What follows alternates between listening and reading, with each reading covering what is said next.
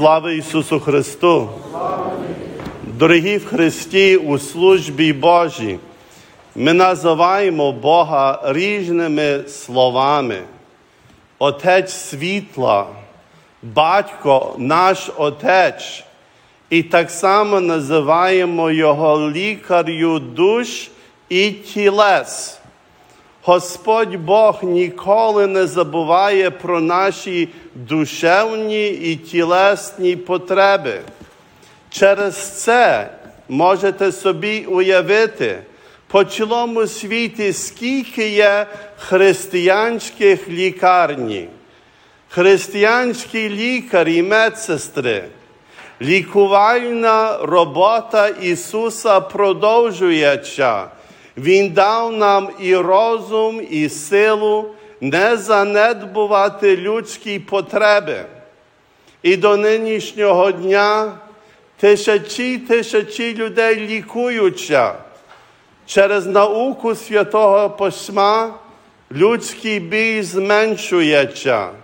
А там, де є криза, бігають християни, щоб улегшити людський біль.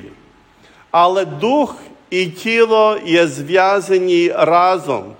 Людина може бути при доброму здоров'ї, але все ж таки може терпіти різні душевні терпіння, чи брак якоїсь улюбленої особи, чи журба, турбота про дітей, внуків, про чоловіка, про жінку, про світ, про Україну. І ті душевні турботи виснажують людину.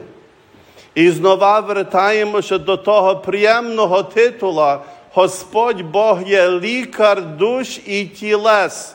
Він розуміє, що ми є одна істота, одна людина. І це є все в'язано разом. Треба дбати і про душу, і про тіло. Ми молимося, дай нам хліб щоденний, і молимося, нехай буде воля Твоя, як на небі, так і на землі. Подумайте, як всі би мали свою волю. Нічого не могли ми би робити. Одна людина хотіла так, друга так, сімейне життя би пропало, країна би пропала, все би пропало, якщо люди не зрозуміють, що треба і мати волю спільну, мати спільну мету. І зрозуміти, що Господь Бог на небі каже, що Його воля на тій землі керує нами. То ця одна думка, хай ми завжди маємо у своєму серці, що ми є і дух, і ми є тіло.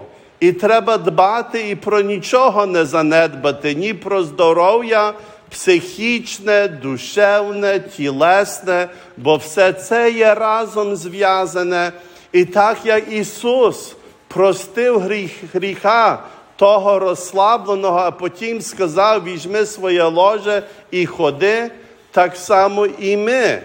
Завжди думайте, які гріхи або звички повинен я позбутися при Божій ласті, щоб я був і фізично, і психологічно, і душевно здоровий. І Господь є наш лікар, лікар душ і тілес.